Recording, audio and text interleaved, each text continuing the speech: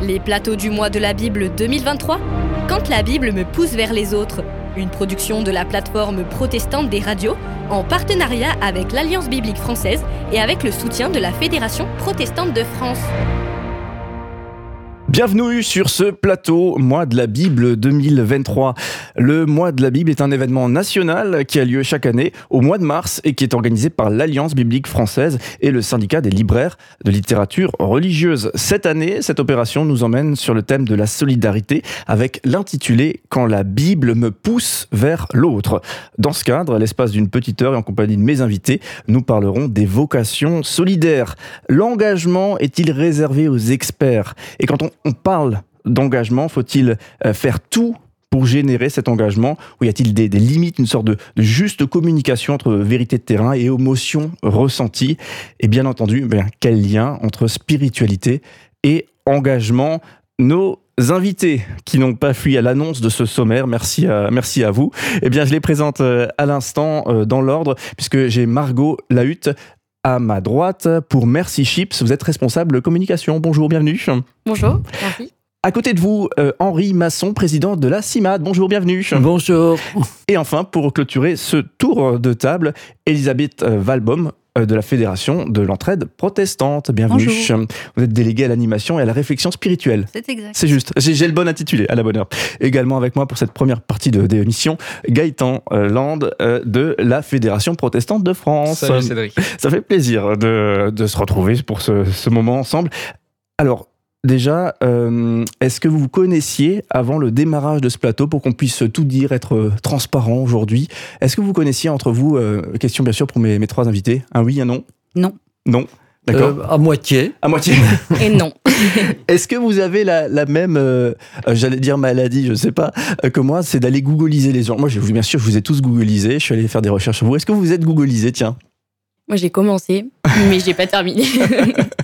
Très bien. Henri Masson, non. On ne pratique pas. Moi, j'avoue que j'ai regardé quelles étaient les associations, en présence. Pas les personnes, mais les associations. Très bien, donc il y a un petit peu d'infos, mais c'est limité tout de même. Alors du coup, pour commencer chacun de ces plateaux, c'est le petit exercice qu'on a demandé de préparer à nos invités. Donc vous avez fait cette préparation, eh bien on vous demande en 2 minutes chrono de citer un verset biblique qui vous inspire ou qui sous-tend votre action, et d'expliquer en quelques mots bien quoi ce verset est inspirant ou connecté à la réalité de votre action. Margot, vous avez accepté de démarrer cet exercice pour Merci Chips. On vous écoute. Ok, moi j'ai un petit verset dans Matthieu 25, verset 35, qui dit « En effet, j'ai eu faim et vous m'avez donné à manger, j'ai eu soif et vous m'avez donné à boire, j'étais étranger et vous m'avez accueilli, j'étais nu et vous m'avez habillé, j'étais malade et vous m'avez rendu visite, j'étais en prison et vous êtes venus vers moi. » Et le roi leur répondra, « Je vous le dis en vérité, toutes les fois que vous avez fait cela à l'un de ces plus petits de mes frères, c'est à moi que vous l'avez fait. » Je m'en rappelle très bien, j'ai lu ce verset, j'avais déjà commencé chez Merci Chips, j'étais en plein dedans. Et quand je l'ai lu, je me suis dit, ok Seigneur, c'est pour ça que tu m'as appelé, je suis exactement là où je dois être. Et c'est on ne peut plus clair, j'ai été malade et vous m'avez rendu visite. Et c'est exactement ce que l'on fait avec mon navire, donc il n'y a pas d'autre explication, c'est assez simple. Un verset qui collecte à la fois avec l'organisme et le personnel. Oui, c'est ça. Merci beaucoup Margot Lahutte pour effectivement Merci Chips. Henri Masson, même exercice pour vous si vous le voulez bien. On vous a demandé de choisir un verset et de nous expliquer en quelques mots en quoi bien ce passage biblique est connecté à l'action pour le coup de la CIMAD. Alors j'ai choisi le chapitre 4 de la Genèse, donc au tout début, je pas chercher très très loin et tout, et le verset 9, « L'Éternel dit à Caïn, où est ton frère Abel ? Il répondit, je ne sais pas, suis-je le gardien de mon frère ?»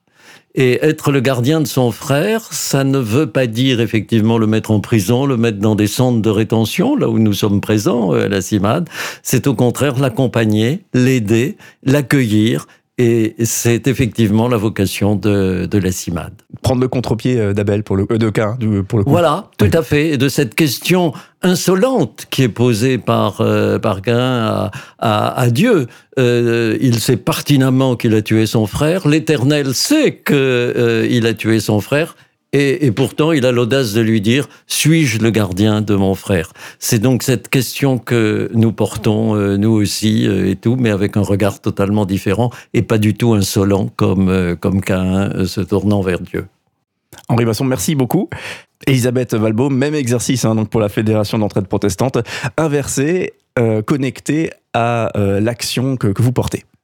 Voilà, moi j'ai choisi Deutéronome 15, verset 11. C'est la traduction de Louis II parce que c'est celle que je préfère. Ce verset dit « Il y aura toujours des pauvres dans le pays. C'est pour ça que je te donne ce commandement.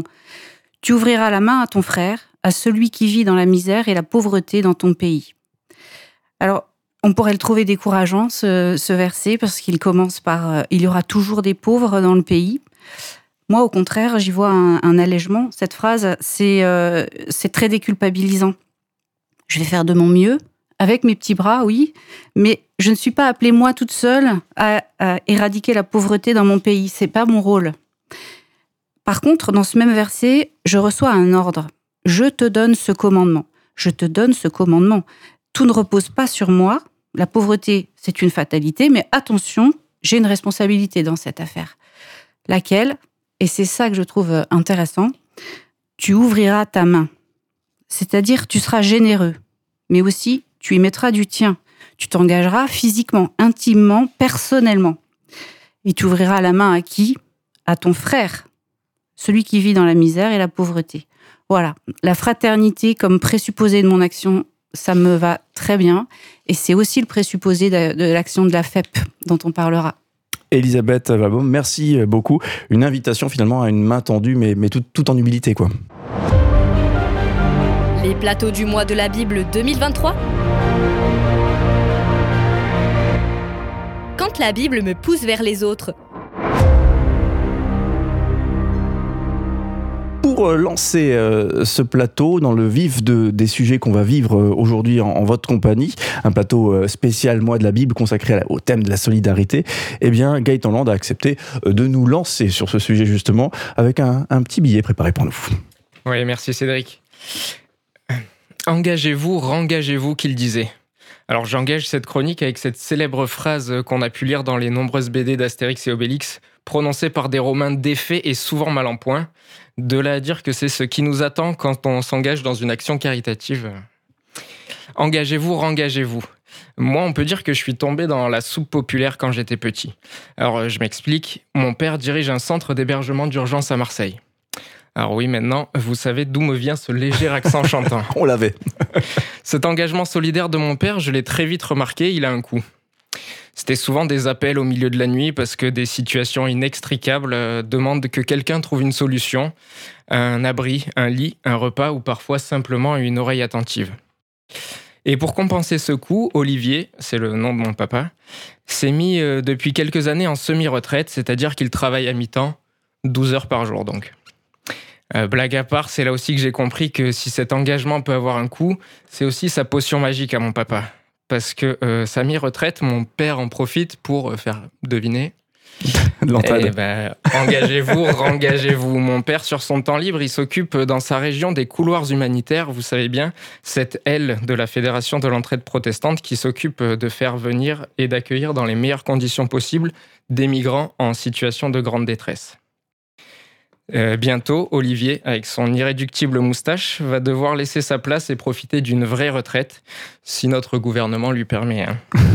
Peut-être qu'il se rabattra sur le conseil presbytéral de son église, parce que mon père, c'est ce qu'il fait, il s'engage. Mais du coup, j'aimerais vous poser une question à vous qui êtes là sur ce plateau. Est-ce que parfois, on n'en demande pas un peu trop à ceux qui s'engagent solidairement ? Les pieds dans le plat immédiatement. Direct, ouais. Henri Masson, on voit que la tête a bougé. Oui, la tête a bougé parce que je pense que c'est une question majeure. C'est qu'effectivement, dans beaucoup d'activités bénévoles, à la CIMAD et ailleurs, parce que je n'ai pas été qu'à la CIMAD, effectivement, on demande à des bénévoles, et comme ils apportent, et comme ils se rengagent, après s'être engagés, on leur en demande encore plus, et ainsi de suite, jusqu'à grignoter effectivement toute leur vie, le cas échéant. Alors il y a des gens qui sont heureux comme ça, il y en a d'autres qui le sont moins, et qui nourrissent au bout d'un certain temps peut-être une certaine amertume ou une certaine lassitude. Et ça, il faut le comprendre. Et c'est pour ça que nous sommes en train de construire tout un accompagnement des bénévoles tout au long de leur passage dans une structure comme la CIMAD, pour bien comprendre pourquoi ils viennent et essayer de répondre à leurs demandes. Certains s'engagent, certains se réengagent, et il y en a d'autres qui se réengagent et tout pour y passer toute leur vie. Pourquoi pas? Même constat, Margot, Elisabeth? Ouais, chez nous aussi, il y a beaucoup de bénévoles qui s'engagent une première fois. Comme ta cousine, par exemple, qui s'engage sur 2 mois, et puis après, elle se plaît à bord, donc elle s'engage sur 2 ans. Mais après aussi, on a tout un programme d'accompagnement avant leur engagement des bénévoles, surtout quand on sait qu'ils vont s'engager sur 2 ans et que, par exemple, là, on a eu un couple, on va vraiment les accompagner sur la partie vie personnelle sur le bateau, vie de couple sur le bateau. C'est pas évident parce que c'est une communauté après à bord, donc globalement, on est tout le temps H24 ensemble, on travaille avec les mêmes gens, on a des loisirs avec les mêmes personnes, et aussi on a un accompagnement après leur retour, parce que c'est vraiment un changement de vie énorme de vivre 24 heures sur 24 sur un navire hôpital humanitaire avec 60 nationalités, puis après d'un coup de rentrer en France, dans son pays, retrouver le train-train quotidien, c'est pas forcément facile. Donc voilà, on essaye de les accompagner, mais après, bien sûr, un bénévole qui est déjà parti avec Mercy Ships un jour, Mercy Ships toujours, on dit. Donc voilà, c'est aussi ce truc, c'est forcément plus simple pour nous de renvoyer un bénévole qui connaît le terrain, qui connaît les navires. Et donc, oui, il y a une part de, oui, on leur demande beaucoup, mais en même temps aussi, on les bichonne. Merci. Ouais, petit point d'explication, du coup, Margot, on a parlé un petit peu avant l'émission, du coup, ma cousine, c'était ça qu'elle a dit, est sur un des Mercy Ships. Donc voilà, mon papa est à l'entraide, j'ai une cousine qui est sur les Mercy Ships. On va découvrir toute la famille. La CIMAD, j'ai pas encore trop de connexion, mais ça va se faire. Ça va se faire. Ça s'organise aujourd'hui même, Gaëtan. Merci beaucoup. Ça fait aussi effet de teaser. On a très envie de savoir maintenant, c'est quoi ce navire hôpital? C'est quoi Mercy Ships? Rendez-vous dans quelques instants. Elisabeth, une réaction peut-être à tout ça? Oui, pour moi, la question du trop, elle se pose aussi, on a beaucoup parlé de bénévolat là, mais elle se pose aussi pour les professionnels, et c'était bien ça, je crois, l'introduction de Gaëtan à la FEP. On a énormément d'adhérents, beaucoup d'associations. Ça représente beaucoup de professionnels. Ça représente 24 000 salariés en tout. On constate que aujourd'hui, c'est difficile de renouveler son engagement quand on est salarié. On entend le papa de Gaëtan qui a décidé de faire un mi-temps pour se protéger, pour pouvoir aussi s'engager ailleurs. Et je crois qu'on voit aujourd'hui, on en parle déjà depuis plusieurs années, mais un renouveau des formes d'engagement, où on va essayer de s'engager plus ponctuellement. C'est surtout nos jeunes qui ont envie de faire ça, s'engager, donner du temps, mais peu, prendre moins de responsabilités, mais être dans l'action. Et ça nous questionne beaucoup, nous, aux grosses associations, aux grosses fondations, sur ce trop qu'on demande. Oui, on demande trop, puisque c'est des métiers qui tendent à ressembler à des vocations, et que la vocation n'a pas de fin. Merci pour vos réponses. Introduction sujet. Merci Gaëtan aussi pour ce moment.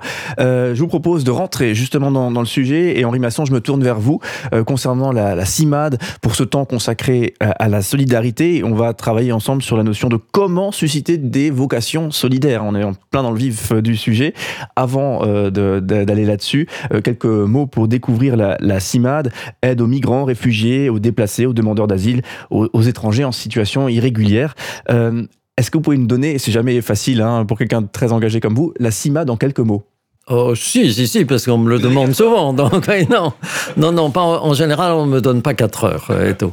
Donc, la CIMAD s'est créée en 1939. C'est une date importante, puisque c'est vraiment une date de bouleversement dans toute l'Europe.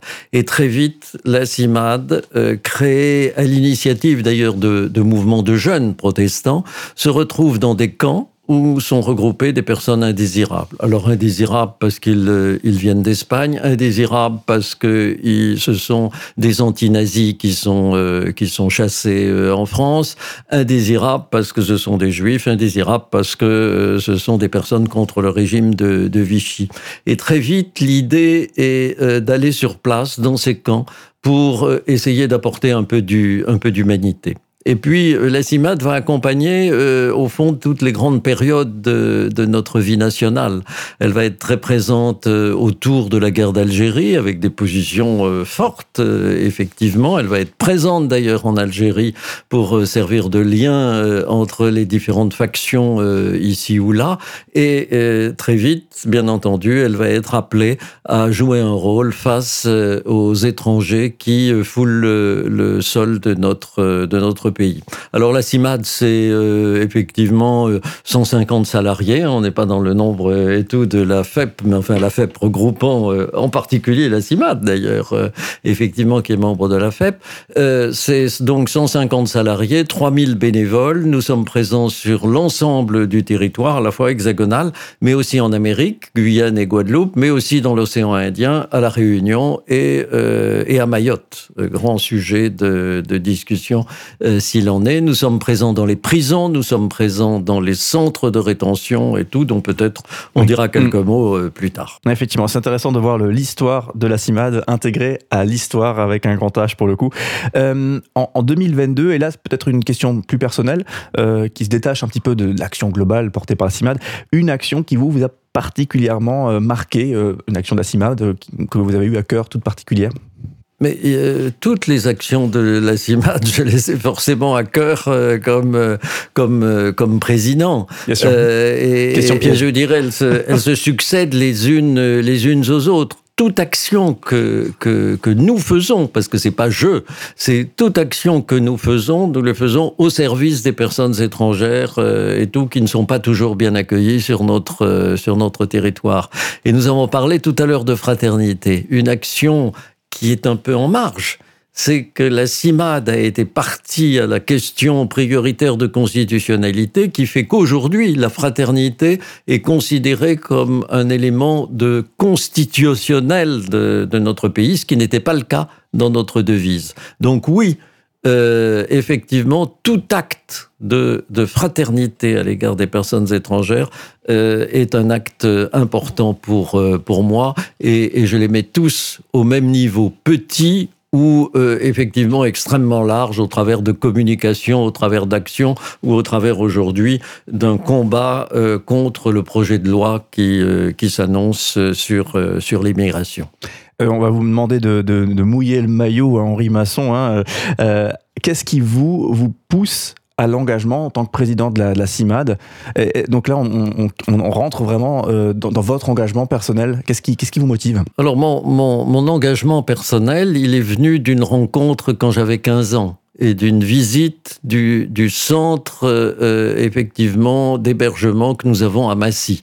Et quand je suis sorti de ce centre d'hébergement, je me suis dit qu'un jour, j'apporterai du temps à la CIMAD. Justement, c'était ma question suivante. Vous vous souvenez de ce jour où vous avez poussé la porte de la CIMAD? Bien entendu. Je me souviens de ce moment que je viens de raconter, accompagné par un pasteur pour visiter le centre de Massy. Il faut dire qu'à l'époque, j'avais grandi en Afrique et que je venais de rentrer en France et que ça avait été un peu rude, effectivement. Et je n'ai pu réaliser cela que lorsque j'ai quitté le salariat pour prendre un travail de profession dans une profession libérale, et donc j'avais plus de liberté sur mon temps, et je suis allé pendant 6 ans à peu près dans une permanence à Belleville pour accueillir les personnes étrangères. C'est un souvenir tout à fait extraordinaire, quelles que soient les difficultés et la tristesse que je pouvais rencontrer, il y avait des moments magnifiques et tout. C'est ça mon engagement. Et mon engagement n'est pas celui d'être président et tout. Je le suis momentanément et tout. Ça fait partie du service que l'on doit à une association, effectivement, puisqu'il faut bien qu'il y ait des personnes qui s'occupent un peu de l'organisation, de l'administration, avec tous les salariés, effectivement. Mais ma vocation primordial, c'est effectivement cette rencontre et cet accompagnement des personnes étrangères. Alors, je vous l'ai dit tout à l'heure, j'ai la fâcheuse tendance de googliser les gens, d'aller faire des petites recherches et d'aller regarder les vidéos où ils apparaissent. Vous apparaissez, Henri Masson, dans différentes vidéos, donc c'est un secret de polichinelle, mais voilà, tout de même. Et sincèrement, moi, quand j'ai regardé les propos, les interviews où vous apparaissez, je me suis dit, quel expert! voilà, sans vouloir vous flatter, je me dis quel expert. Et en même temps, je me suis dit tiens, c'est un bénévole, un bénévole, il est président de la CIMAD. Est-ce que c'est parfois difficile à porter cette double casquette de je suis un expert, mais en même temps, je suis fondamentalement un bénévole? Non, je suis fondamentalement un bénévole et parallèlement, éventuellement, quelqu'un qui connaît les choses. Je ne suis pas un expert et je n'ai pas à être un expert et tout. Il y a des experts et tout. Alors, bien évidemment, face à un dossier technique, je suis capable de le comprendre comme tous les bénévoles. Je suis capable de me former si c'est nécessaire et je me suis formé effectivement au droit des étrangers que je ne connaissais pas. Mais fondamentalement, je suis un bénévole parce que l'expertise est très importante dans les discussions qu'on peut avoir avec les pouvoirs publics, avec des confrères, effectivement, qui traitent aussi de ce sujet, mais de manière essentielle dans ma vie de bénévole à la CIMAD, ce qui compte, c'est effectivement la dimension humaine des rencontres. Et c'est pour ça que, encore aujourd'hui, j'essaye, quand j'ai le temps, d'être présent dans une permanence pour continuer ces rencontres qui me nourrissent beaucoup, indépendamment du fait qu'elles nourrissent aussi ma réflexion sur l'évolution de la CIMAD et sur les arguments à utiliser lorsque nous débattons ici ou là. Margot Lahutte, pour vous, au niveau de Mercy Ships, donc ce fameux navire hôpital, ces navires hôpitaux, vous recrutez notamment des bénévoles professionnels, personnel médical et autres. Est-ce que justement on retrouve aussi ce défi de l'expertise des bénévoles et en même temps effectivement de la notion de bénévolat et d'engagement? Ouais, mais c'est sûr qu'il y a une grande partie des jobs à bord. On parle uniquement à bord des navires, puisqu'en France, c'est vraiment une toute petite équipe. Mais les bénévoles, du coup, sur le terrain, sur le navire, il y en a une grande partie qui sont expérimentés. Un chirurgien, c'est un chirurgien en France ou sur le bateau. Un capitaine, c'est un capitaine aussi. Mais après, on a quand même cette opportunité d'offrir des postes à des personnes pour qu'ils puissent aller découvrir le navire. À la fois que ce soit des jobs à la cuisine, à la réception, si on maîtrise l'anglais, qu'on est sociable, qu'on apprend vite, on peut quand même rejoindre le navire sans avoir de compétences professionnelles. Donc c'est ça qui est bien, c'est que parfois il faut être expert, et c'est génial parce que du coup en France, un marin peut être bénévole professionnel dans son métier, et quelqu'un qui a juste envie d'aider pendant 2 mois, il peut aussi. Et c'est ça qui est formidable, parce que il faut l'être, mais on n'est pas obligé de l'être. Est-ce que c'est une opportunité finalement alors certes, on ne cherche pas que des experts, on l'a entendu, mais on cherche aussi des experts, des médecins, un personnel médical, etc. Est-ce que c'est une opportunité justement d'avoir un ciblage très précis par rapport aux gens qu'on cherche pour venir aider? Oui, c'est une opportunité pour eux, parce que souvent ils n'ont pas la possibilité de le mettre à disposition dans toutes les associations. Et là, pour le coup, Mercy Ships, c'est 200 fonctions différentes, donc il y a quasiment une place pour tout le monde. Après, il faut être très spécifique pour pas trouver sa place, mais on a même un coiffeur à bord, donc on est assez large en termes de job sur le navire. Je m'inquiétais d'ailleurs par rapport à ça. Je me tourne vers la Fédération d'entraide protestante. On le disait avant, des chiffres assez impressionnants quand on regarde le nombre de personnes qui sont là derrière, le nombre de structures, 370 associations et fondations qui œuvrent dans le champ social, médico-social et sanitaire. Est-ce que justement la notion, la problématique de l'expertise et du bénévolat, est-ce que c'est quelque chose une problématique qui remonte souvent au niveau de la Fédération d'entraide protestante? Est-ce que c'est une problématique que rencontrent les associations? Concrètement, il faut des gens qui s'engagent, mais il faut des gens qualifiés qui s'engagent. Est-ce que c'est une problématique que vous rencontrez? Alors, à la FEP, on a des grosses associations qui sont composées presque exclusivement de professionnels, mais on a aussi une très grosse partie de nos adhérents qui sont des entraides liées à des paroisses et qui, là, fonctionnent avec des bénévoles. Donc oui, cette question du bénévolat, elle est au cœur des réflexions de la FEP. On vient d'ailleurs de faire un guide du bénévolat qui explique un petit peu comment on peut essayer de retrouver un élan en tant que bénévole, parce qu'on s'épuise au bout d'un moment. On voit ça quand on s'engage depuis 5 ans, 10 ans, 20 ans pour certaines petites entraides, et que l'équipe s'amenuise, et puis que la misère ou le défi va croissant. C'est des questions qui sont importantes pour la FEP. Et on essaye aussi d'appuyer le bénévolat dans les structures qui fonctionnent avec des salariés, puisqu'on sait très bien. Alors la FEP regroupe vous l'avez dit, 370 associations, mais dans ces associations-là, il y a des EHPAD, il y a des foyers de protection de l'enfance, il y a énormément de lieux dans lesquels peuvent intervenir des bénévoles.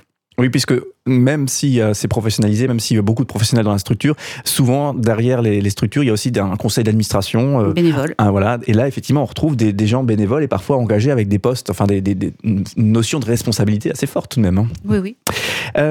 Merci Chips. On a fait le teaser tout à l'heure avec Merci Chips, ces navires hôpitaux. Je sais pas, rien que ça aiguise effectivement la curiosité. Tiens, Gaëtan, qu'a fait la cousine qui s'est engagée chez Merci Chips? Alors ma cousine, elle est infirmière. Ah, donc le voilà, poste était tout trouvé. C'est ça. D'accord. Pas la coiffure pour le coup. Non, pas la coiffure. Non. Très bien. Depuis plus de 40 ans maintenant, sauf erreur, hein, l'ONG qui offre des interventions chirurgicales aux plus démunis. 2 bateaux hôpitaux, hein, sauf erreur. 1200 bénévoles, c'est ce qu'on trouve comme chiffre sur donc chaque année, hein, qu'on trouve comme chiffre sur votre site internet. Bientôt 3000 avec les 2 bateaux. Parce que 1200, c'est sur un navire. D'accord. Bientôt 3000, quand les 2 seront en service, ça représentera 3000 à l'année. D'accord. Donc le deuxième bateau, c'est une nouveauté. C'est ça. Ok. Quelques mots là aussi pour resituer le projet. Comment est-ce que vous faites habituellement pour expliquer le projet aux voisins qui ne connaissent pas du tout Merci Chips? Ce sont des navires hôpitaux qui ont été créés par Don Stephens, Don Stephen et sa femme, un couple américain qui était installé en Suisse à l'époque. Et ils avaient ce rêve, cette vision de permettre à des personnes d'avoir des interventions chirurgicales, parce qu'il faut savoir qu'aujourd'hui, il y a 16,9 millions de personnes qui meurent chaque année parce qu'ils n'ont pas accès à la chirurgie. Donc c'est un besoin qui est quand même très critique. Et au lieu d'aller construire un hôpital dans chaque pays avec des chirurgiens, on s'est aussi rendu compte que 50% de la population mondiale vit à moins de 150 km d'un port.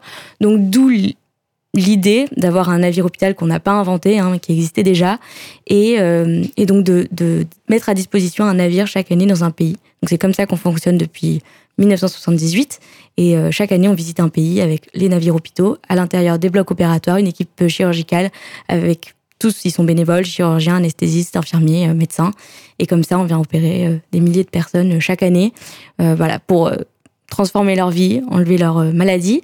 Et puis aussi en parallèle, on vient former des personnes, des professionnels du coup de santé, des chirurgiens, des anesthésistes, à la fois des cours mentorat comme en école. Vraiment sur le bateau, le chirurgien monte et puis comme ça il apprend aux côtés d'un autre chirurgien. Et puis aussi des formations en grand groupe. Puis ensuite un dernier volet qu'on fait, c'est de la rénovation de structures locales. Donc un dispensaire, une clinique, qu'après on laisse à disposition du pays. Concrètement, aujourd'hui, vous avez plus de demandes pour venir s'engager en tant que bénévole. Je pense au personnel médical principalement, bien sûr. C'est pas exhaustif, mais tout de même. Ou est-ce qu'effectivement, vous êtes en recherche active de ça? Avec 3000 bénévoles par an, on est plus dans la partie encore recherche active, sachant que ça fait 3 ans vraiment que Merci Chips France existe à nouveau. Donc il y a l'idée de se faire connaître. Après, c'est vrai que naturellement, des médecins, chirurgiens, infirmiers viennent. Là où on est toujours en besoin critique, c'est plutôt du côté technique, maritime, où en fait, on a quand même besoin d'un capitaine, d'un second capitaine, de lieutenant. Et ça, on n'imagine pas, puisqu'on n'imagine que le côté médical. Et en fait, on a plein de jobs dans la partie technique. On a besoin de plombiers, de mécaniciens, coiffeurs, mais on a aussi toute une équipe d'enseignants à bord qui dispensent des cours pour les enfants des bénévoles. Donc aussi, on a besoin de ces professionnels-là, de profs de français, de maths, de bio, d'histoire, voilà. On parle souvent d'engagement pour désigner les bénévoles, mais est-ce qu'il faut aussi user de ce mot pour désigner l'état d'esprit du personnel des structures de solidarité? Donc vous, par exemple, est-ce qu'on peut user ce mot pour désigner votre action et votre action professionnelle en tant que responsable communication chez Merci Chips? Est-ce que le mot engagement, vous l'appropriez? Ah oui, depuis 3 ans, je pense que je me l'approprie, parce que il y a cette dimension qu'il ne faut pas forcément chercher à compter ce qu'on donne, mais il y a aussi ce côté aussi, quand on donne, on reçoit beaucoup. Moi, je suis hyper encouragée chaque jour dans mon job par les témoignages très touchants des personnes qui ont à cœur de s'engager. C'est juste formidable de voir qu'il y a encore quand même aujourd'hui des gens qui ont toujours à cœur de mettre leur foi en action, de venir sur le terrain, de consacrer du temps et aussi de l'argent, puisque Merci Chips, il faut payer sa mission en plus de s'engager. Donc c'est vraiment un engagement supplémentaire. Et ça, de temps en temps, avoir ces appels de personnes qui me disent j'ai envie de partir 2 ans, j'ai tel projet avec ma femme, j'ai envie de faire ça. Ça transforme une journée. Ou rien que de voir aussi après du côté plus de la donation, mais des personnes qui ont envie de soutenir l'association, mais qui ont entre guillemets aucun intérêt à le faire parce que derrière elles ne bénéficient de rien. C'est génial aussi. Et c'est du coup quand je manque, enfin, c'est clairement de l'engagement quand derrière j'ai investi du temps pour expliquer ce que c'est, pour les accompagner aussi dans le processus pour que derrière ils puissent bien partir. C'est de l'engagement, mais après il y a ce truc que quand on s'engage, on a en retour, et je le sens tous les jours qu'on a en retour, quoi. Oui, tendance à dire, Elisabeth Valbaum, une problématique, j'imagine, que vous avez aussi, que vous voyez, qui n'est pas un problème d'ailleurs, hein, c'est que ces professionnels de la solidarité, entre guillemets, ils portent aussi cet engagement au même titre que les bénévoles. Vous constatez ça aussi? Vous avez cet écho qui remonte de la Fédération d'entraide protestante? Oui, c'est pas un hasard si on est salarié d'une structure de la FEP, donc de la Fédération de l'entraide protestante. C'est pas un hasard, et nous on essaie de creuser la question de savoir, mais alors pourquoi? Si c'est pas un hasard, qu'est-ce qui fait que vous êtes ici? Donc on a une charte qui est magnifique à la FEP, donc si vous avez googlisé la FEP, vous l'avez peut-être vue. Moi je la trouve magnifique parce qu'elle dit au départ la pauvreté, les précarités, le chômage, la solitude, l'exclusion et de multiples formes de souffrance ne sont pas des fatalités.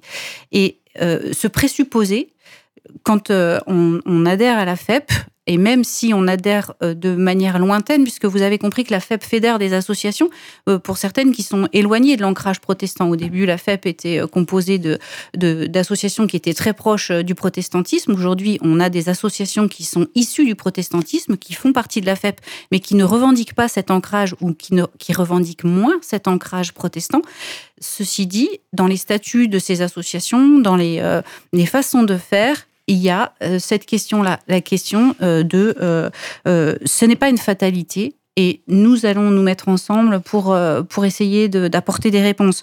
Et il y a une autre phrase, moi, que j'aime beaucoup dans la charte de la FEP, que je vous donne, parce que je pense qu'elle est aussi fondatrice.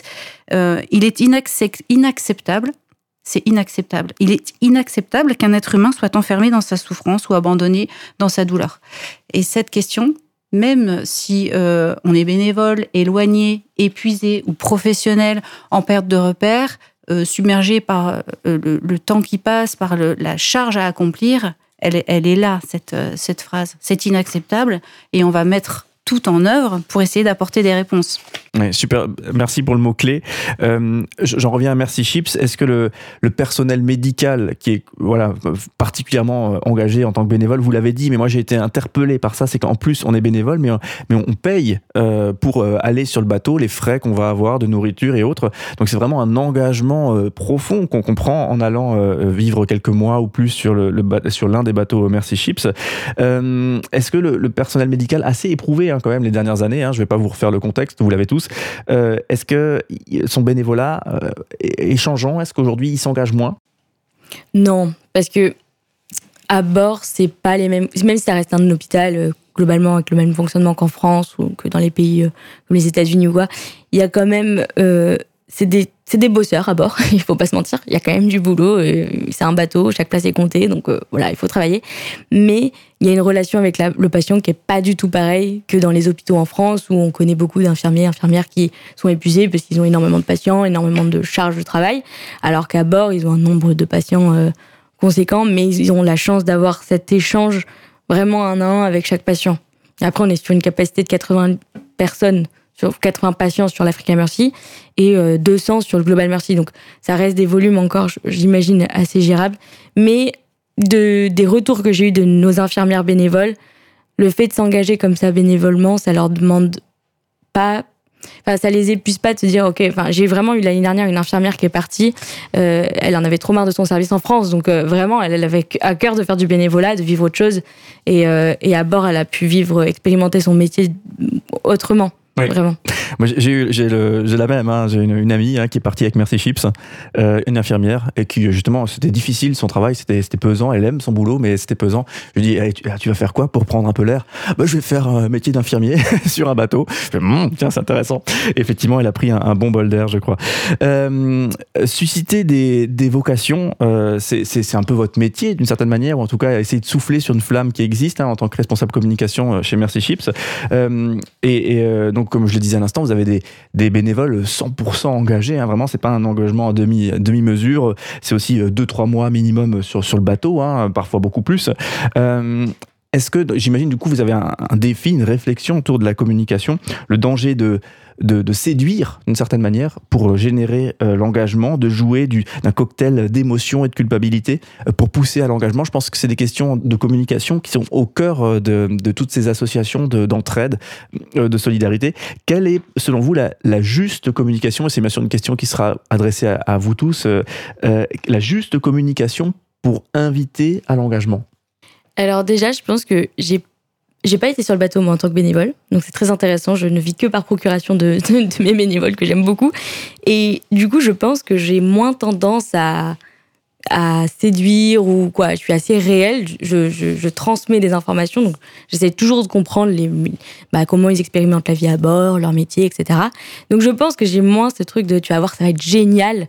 Je vais te dire, en tout cas, moi, de ce que j'ai entendu. Je vais te raconter de ce qu'on m'a dit. L'objectivité, quoi. Voilà. Et j'ai de l'objectivité. Et puis après, il ne faut pas oublier que nous, on soigne les patients qui ont parfois des pathologies qui sont très difficiles à regarder dans les yeux, quoi. Quand il y a des tumeurs, quand il y a des jambes très arquées.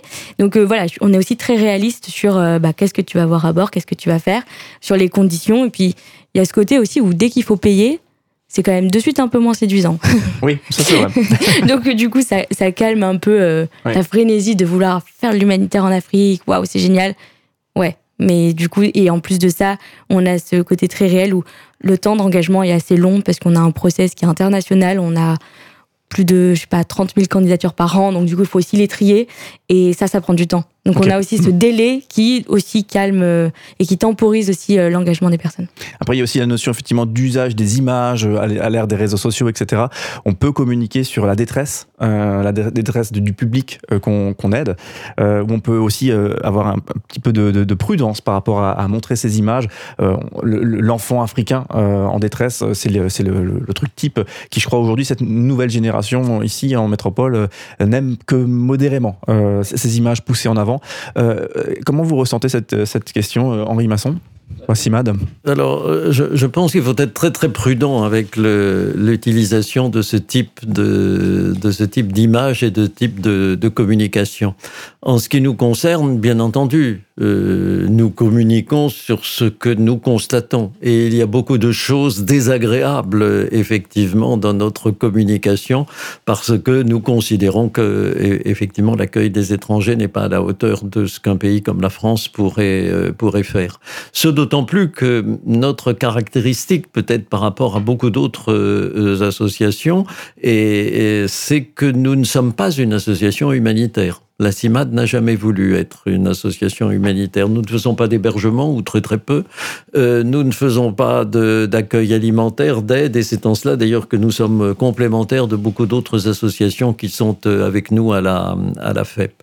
Et donc, les bénévoles qui franchissent la porte de la CIMAD poursuivent sans aucun doute un objectif et sont quelque part déjà, avant de franchir la porte de la CIMAD, un peu des militants. Effectivement, d'une vision peut-être mondialiste de la Terre, dans une Terre qui a tendance à se réduire parce que le réchauffement climatique et les migrations ont toujours accompagné la vie du monde, mais ont tendance à s'accélérer, et où, par ailleurs, il y a des mouvements démographiques non négligeables dont on ne peut pas faire fi, et qui font que, qu'on le veuille ou qu'on ne le veuille pas, les migrations vont continuer.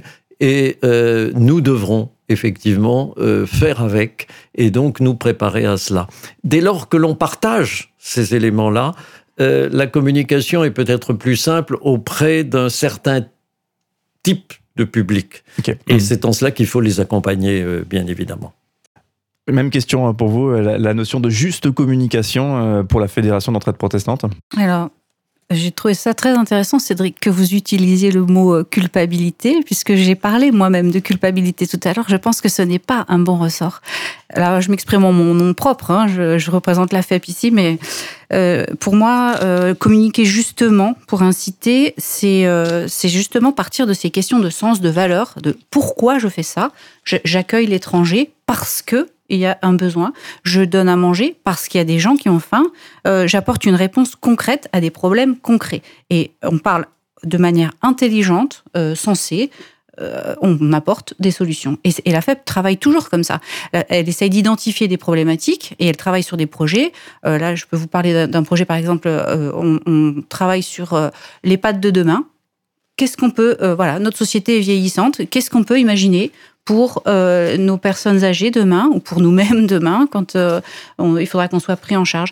Elle travaille aussi sur les couloirs humanitaires, on en a parlé tout à l'heure. Elle se lance dans un nouveau projet qui est les couloirs universitaires, puisqu'on identifie un besoin, on regarde comment on peut faire. Et pour moi, c'est comme ça qu'on peut trouver une juste communication.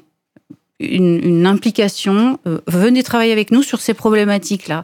Venez réfléchir, venez remonter vos manches, venez signer, ou venez marcher dans la rue, ou venez distribuer de l'aide alimentaire. Il y a une multiplicité des engagements qui est développable, qu'on peut développer à l'infini, je pense. Gaëtan, le mot de la fin avant de nous quitter malheureusement pour la deuxième partie. Je voulais rebondir un petit peu sur ce que disait Margot tout à l'heure. Du coup, moi aussi, je suis responsable communication donc pour la Fédération protestante de France. Et moi aussi, je vis un peu par procuration cette vocation, parce que moi aussi, j'ai l'impression que je me suis engagé, je me suis réorienté professionnellement pour travailler dans la com pour la Fédération. Et voilà, vraiment, il y a des fois où, moi, ça m'est vraiment arrivé quand j'ai accompagné justement l'arrivée des couloirs humanitaires à Paris, donc un bateau qui ramène des familles vraiment en détresse. Et toute la communication que j'avais fait, c'était un peu lointain, etc. Et là, vraiment, la concrétisation, et c'est rare pour nos métiers dans la communication, mais on voit la raison de la vocation, de pourquoi est-ce qu'on s'engage, pourquoi est-ce qu'on a travaillé, comme tu disais, un peu plus tard, que ce qu'il aurait fallu normalement, mais on a la concrétisation, on voit les sourires sur les visages et on se dit, je me suis engagé, c'est pour ça et ça fait plaisir. Oui, donc la juste communication, elle doit être objective, connectée au terrain et connectée au public ciblé aussi, et du coup on arrive sur une équation relativement équilibrée. Merci beaucoup pour ces réponses. Merci Gaëtan pour ce mot de la fin concernant cette série de questions que j'ai pu adresser à Merci Chips, qui est un site internet d'ailleurs qui est très très bien fait, que je vous invite à visiter pour un peu se rendre compte de ces réalités de terrain. La juste communication sur le site aussi. Oui, voilà, c'est ça. C'est que aussi un de nos slogans, en tout cas en anglais, c'est Hope and Healing, qui veut dire espoir et guérison. Donc on est vraiment sur l'après. Et c'est vrai qu'on a des images parfois très choquantes de patients avant leur opération. Et on essaye de pas trop surfer sur ça non plus. Mais l'idée, c'est aussi de montrer le besoin, parce que il faut aussi l'exprimer. C'est ça. Et si on demande pas, on n'a pas. Et voilà. Mais du coup, dans la vision de Mercy Ship, c'est Hope and Healing, donc espoir et guérison, qui est vraiment ce pourquoi on intervient. Et donc, c'est ce côté-là aussi qu'on témoigne beaucoup sur nos réseaux sociaux, sur nos sites internet. Oui, sincèrement, je me suis mis dans vos chaussures. La question était tout à fait sincère. Je me suis dit, ça va pas être simple de trouver la juste communication lorsqu'on veut montrer des images de souffrance pour faire prendre conscience, mais en même temps qu'on veut avoir aussi une forme de pudeur et de respect. Est-ce que nous, on aurait montré nos enfants de cette manière-là ? Donc voilà, je trouve que c'est un équilibre très très difficile, délicat, et courage. Courage. Mais tu vois aussi, ma cousine du coup qui est sur les Mercy Chips, elle a créé une newsletter, elle nous tient au courant, du coup, toute sa famille qui est en France, elle qui est loin sur un bateau. Elle a fait une newsletter où elle nous raconte ce qu'elle fait, et du coup, elle est très optimiste, ma cousine, toujours. Mais du coup, elle nous raconte des fois des situations critiques, et toujours avec optimisme, et voilà, on voit son sourire dans ces newsletters. C'est peut-être ça, justement, la bonne communication, toujours montrer les bons côtés des choses, même si c'est difficile, même si elle est loin de sa famille, elle garde la communication. On va avoir envie de partir en vacances avec toute la famille, là, pour le coup, Gaëtan. La Fédération d'entraide protestante, il y avait quelques chiffres qui étaient déjà donnés tout à l'heure. Donc, pour continuer un petit peu nos échanges aujourd'hui, on parle de solidarité dans ce plateau spécial Mois de la Bible 2023, un mois de la Bible consacré justement à la solidarité. La fédération, c'est très grand, 1000 établissements et services, 24 000 salariés, 15 000 bénévoles, voilà, donc des chiffres qui font tourner la tête, beaucoup plus de personnes que dans la ville dans laquelle j'habite. Quel est le sens d'une fédération si grande ? Je me suis un peu posé cette question parce que j'imagine que vous ne connaissez pas, s'il faut citer les 370 structures, vous ne les avez pas toutes en tête forcément. C'est quoi le sens d'une fédération si grande ? Le sens, c'est d'essayer de travailler ensemble pour fédérer. On est une fédération. Et donc on essaie, parmi les adhérents, vous avez dit, ils sont très très nombreux, ils sont très très différents aussi. Il y a toutes les entraides qui sont attachées à des paroisses et qui n'ont pas de salariés. Je l'ai dit tout à l'heure, c'est des petites associations qui travaillent au quotidien et directement liées à des paroisses. Et puis on a des très grosses fondations, l'Armée du Salut par exemple. On a des très grosses associations. La CIMAD, on a dit tout à l'heure, est adhérente à la FEP. Et puis on a aussi toute une série d'associations intermédiaires ou d'établissements qui sont relativement isolés dans leur action, comme je pense à un EHPAD à Strasbourg qui est protestant et qui se revendique comme protestant et qui adhère à la FEP pour être en réseau, pour avoir une parole commune sur un sujet et travailler ensemble à des problématiques. Donc la FEP essaye de réfléchir à toutes les problématiques d'action sociale depuis l'enfance, en passant par les personnes handicapées, les personnes âgées, la précarité, l'aide alimentaire, l'accueil de l'étranger, qui est un pôle très important à la FEP. Donc vous voyez, c'est vraiment une grande famille qui concerne l'action sociale, médico-sociale et sanitaire en France. Alors, c'est aussi de l'énergie, j'ai tendance à dire, de s'investir dans une fédération. Et il faut gérer l'engagement des membres même. C'est un engagement aussi de s'engager pour une fédération. La Fédération protestante de France pourrait en parler aussi, Gaëtan, j'imagine. Le lien fédératif, c'est aussi un des défis d'engagement. Il faut aller booster l'engagement des membres. Il faut, oui, c'est pas si évident de se dire je fais partie d'une fondation, je fais partie d'une fédération. Alors c'est pour ça que à la FEP on travaille sur ce qui peut nous réunir et ce qui peut nous réunir, ce sont nos valeurs dans une quête de sens, puisqu'on identifie bien que c'est quand même la problématique aujourd'hui de nos structures, c'est la perte de sens. Et pourquoi les salariés s'en vont, et pourquoi ils restent chez nous, et comment on peut faire qu'ils restent chez nous. Donc c'est pas évident, et c'est pour ça que moi je suis arrivée à la FEP sur une création de poste qui répond à une orientation voulue par le conseil d'administration. Cette question du sens. Comment on travaille le sens? Qu'est-ce qui fait qu'on est fédération? Qu'est-ce qu'on propose comme outil? On propose par exemple un outil qui s'appelle les entraides en ligne, qui permettent à tous ceux qui veulent en France de se connecter tous les mois à peu près à une réunion en ligne. On a fait ça depuis le confinement le premier confinement en 2020. Ça a un très grand succès, puisqu'à chaque fois, il y a une 50aine d'adhérents qui se connectent pour discuter de sujets concrets. Ce que je vous disais tout à l'heure, c'est l'action concrète. C'est nous, on fait ça. Voilà, on fait du réseau, on partage, on échange. On a aussi monté un site, une plateforme en ligne qui s'appelle le Carrefour de l'engagement protestant, qui recense les offres d'emploi issues du protestantisme. J'invite chacun à aller voir cette plateforme qui recense des offres d'emploi. Alors, pour conclure ce plateau consacré à la vocation solidaire, comment aussi inviter à l'engagement en matière de solidarité, j'avais envie de, bien sûr, vous interroger sur la foi et la place de la foi pour, entre guillemets, booster les engagements. Moi aussi, je suis allé chercher un verset, comme vous, Matthieu 19, verset 21. Donc, c'est l'un des évangiles, le Nouveau Testament. Ça parle de l'histoire de Jésus. Et Jésus qui dit à un monsieur, si tu veux être parfait, va, vends ce que tu possèdes, donne-le aux pauvres, et tu auras un trésor dans le ciel, puis viens et suis-moi. Bon, ce monsieur avait peut-être un problème avec l'attachement à son patrimoine. C'est une autre question, mais il y a quand même une notion de radicalité dans la solidarité qui est proposé par le Christ dans ce passage. Est-ce que la pensée chrétienne, comme vous la voyez, est-ce que finalement ça pousse à un engagement radicalement solidaire? Est-ce que c'est votre sentiment? Est-ce que c'est ce que vous entendez autour de vous? Margot, je commence par vous. Un engagement radical... Sur un bateau pendant 2 mois, c'est assez radical. C'est assez radical, ouais. Après, si c'est pour les salariés ou pour les bénévoles? Pour tous, pour ceux qui saisissent un engagement finalement. Je pense c'est difficile de s'engager à moitié. C'est un peu aussi la foi, il faut pas s'engager à moitié. C'est soit t'es bouillant, soit t'es froid, mais si t'es tiède, c'est pas génial. Il y a ce côté il faut se donner à 100%, sinon ça vaut pas le coup aussi. Et beaucoup des bénévoles que j'ai rencontrés m'ont dit, si tu donnes à 100% cette communauté te le rendra à 100%.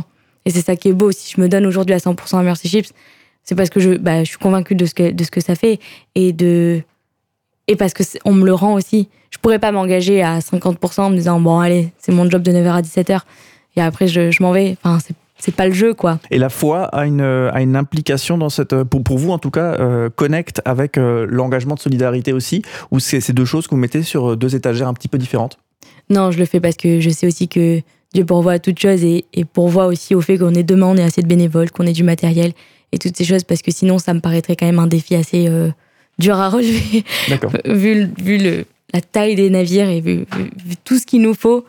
Heureusement qu'il y a la foi. D'accord. La foi, c'est une dynamique d'espérance dans l'action de solidarité aussi. C'est ça, et puis c'est un appui énorme. Très bien. Henri Masson, la connexion entre la foi, la spiritualité et l'éventuel engagement de solidarité, pour vous? Pour moi, personnellement, pour le mouvement en tant que tel, pour le mouvement, il faut le dire très clairement, nous sommes attachés effectivement à nos origines protestantes. C'est inscrit très fermement dans les statuts. Enfin, je ne sais pas pourquoi je dis fermement, c'est inscrit tout court dans les statuts. Et moi-même, je suis au conseil de la Fédération protestante de France. Donc, c'est totalement clair. En revanche, la CIMAD n'est pas un mouvement qui s'affiche comme protestant et qui exige effectivement que l'on soit protestant, juif, orthodoxe ou je ne sais quoi d'autre, effectivement. Et si on me demandiez combien il y a de protestants autour de la table du Conseil national, je serais bien incapable de le dire. D'ailleurs, je m'en fiche. L'important, c'est effectivement de partager en commun le service pour ces personnes étrangères maltraitées, pour faire très court et tout. Et que là, pour le coup, on se retrouve, quelle que soit la foi et les attachements spirituels, ou même si on n'a pas d'attachement spirituel, parce que l'on considère que l'on doit tous défendre l'idée d'un monde plus juste et plus ouvert, effectivement. C'est ça qui anime un mouvement comme celui-ci. Et c'est ça qui attire aussi des personnes qui y vont, qu'elles soient bénévoles ou qu'elles soient salariées. Parce que qu'on le veuille ou non, devenir salarié à la CIMAD, c'est quand même pas totalement neutre. Les métiers que l'on exerce à la CIMAD, on pourrait les exercer dans une grande entreprise de luxe et tout. À un moment donné, on a choisi de ne pas aller dans une entreprise de luxe et d'aller à la CIMAD et tout. Et ça en dit très long sur l'engagement aussi des personnes salariées qui sont à nos côtés. Si vous, vu que vous avez ouvert la porte, j'en profite. Pour vous personnellement, est-ce qu'il y a une connexion entre votre spiritualité et l'engagement de solidarité? Est-ce qu'il y a un effet de boost ou une connexion quelconque? Personnellement, oui. Pour moi, Henri Masson, moi, tout le monde sait mon engagement dans le protestantisme, effectivement. Et je pense que personnellement, je l'ai toujours indiqué, je l'ai toujours fait. C'est qu'il ne peut pas y avoir, me semble-t-il, je l'ai dit pour moi, c'est pas un jugement d'ordre général, il ne peut pas y avoir effectivement d'appartenance à une communauté protestante sans que il y ait cette action à la fois sociale et cette mise en œuvre qui permet de changer le monde. Oui, naturellement solidaire, si on voulait dire quoi. Ok, très bien. Pour la Fédération d'entraide protestante, j'imagine que avec entraide et protestante dans l'intitulé de la fédération, je pense qu'on est au cœur du sujet. Justement, connexion entre spiritualité, foi, identité protestante et solidarité. On est au cœur du sujet, mais on n'est pas un mouvement confessant. Et là, on travaille en articulation dans une société laïque. On est un mouvement protestant. Donc la dernière phrase de notre charte, c'est on veut réaffirmer la force libératrice de la parole de Dieu, proclamer l'espérance. Donc oui, il y a un vrai lien. Par contre, parmi les salariés de la FEP, on ne demande pas, c'est ce que disait Henri Masson de la CIMAD, nous non plus, on ne demande pas aux salariés de la FEP, et toi, tu crois pas. Vous allez me poser la question de ma foi à moi. Pas forcément, mais si vous ouvrez la porte. Alors, j'ouvre la porte. Moi, j'ai été formée à l'école du scoutisme protestant. Et on veut apprendre aux enfants, aux jeunes qu'on accompagne à devenir autonomes, responsables et solidaires. Et on se base, entre autres, sur la Bible pour les aider à grandir. Et ça c'est cette école de la vie, cette école de la solidarité, elle m'a conduite clairement à occuper la place que j'occupe aujourd'hui. Merci pour vos réponses dans le mille. J'ai une petite question un petit peu piquante par rapport à ça, parce que on sent bien dans vos réponses, il y a la spiritualité vous pousse en avant et vous pousse vers l'autre et vous pousse à la solidarité. Et j'ai tendance à dire à la bonne heure, mais est-ce qu'il y a parfois aussi des dangers à connecter des convictions spirituelles, des convictions religieuses et une action de solidarité? Est-ce que peut-être vous avez travaillé sur ça aussi à la Fédération d'entraide protestante, ou est-ce que c'est quelque chose qui a émergé, des problématiques qui ont émergé dans vos fonctionnements? Henri Masson? Moi, dans mon fonctionnement, tout le monde sait ce que je suis. Rien de ce que je suis n'est inavouable, donc tout le monde le sait. À côté de cela, je ne fais pas de prosélytisme, mais le prosélytisme n'est pas une caractéristique du protestantisme et tout. Donc ça se passe tout à fait bien. Et lorsque nous avons des débats pour savoir s'il faut inscrire le mot Église dans un projet associatif ou ne pas l'inscrire et tout, ce n'est vraiment pas le sujet d'une longue discussion et tout. Ça se passe tout à fait bien. Mais dans l'ouverture. Et dans le souci du fait que nous partageons en commun, effectivement, cette volonté d'une plus grande fraternité et d'une plus grande solidarité. Il faut être au clair sur la notion de prosélytisme, par contre. Oui, d'accord. Bien sûr. Très bien. Bien sûr. Une réaction peut-être pour conclure? Déjà, nous, au tout début, on a travaillé avec un grand organisme qui s'appelait Jeunesse en Mission. Et à partir d'un certain moment, le fondateur il s'est recentralisé sur quelle était la mission de Mercy Ships. Nous, c'est d'offrir des soins chirurgicaux, médicaux, et c'est pas d'évangéliser.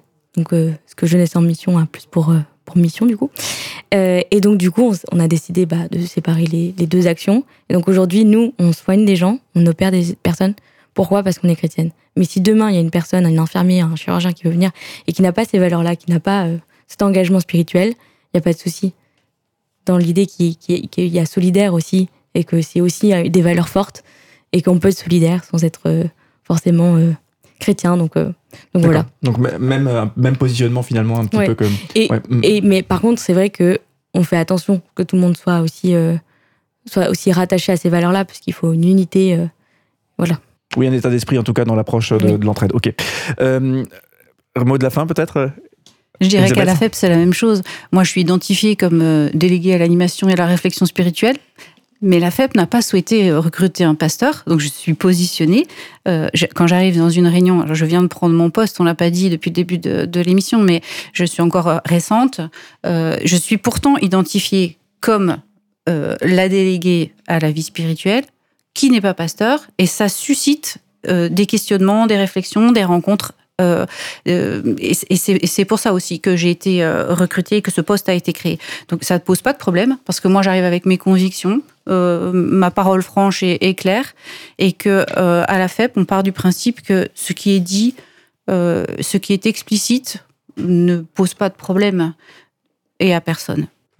Oui, peut-être là aussi une belle règle de communication. Il faut pouvoir être explicite par rapport à nos valeurs et être certain que du coup on est droit dans nos bottes par rapport à ça.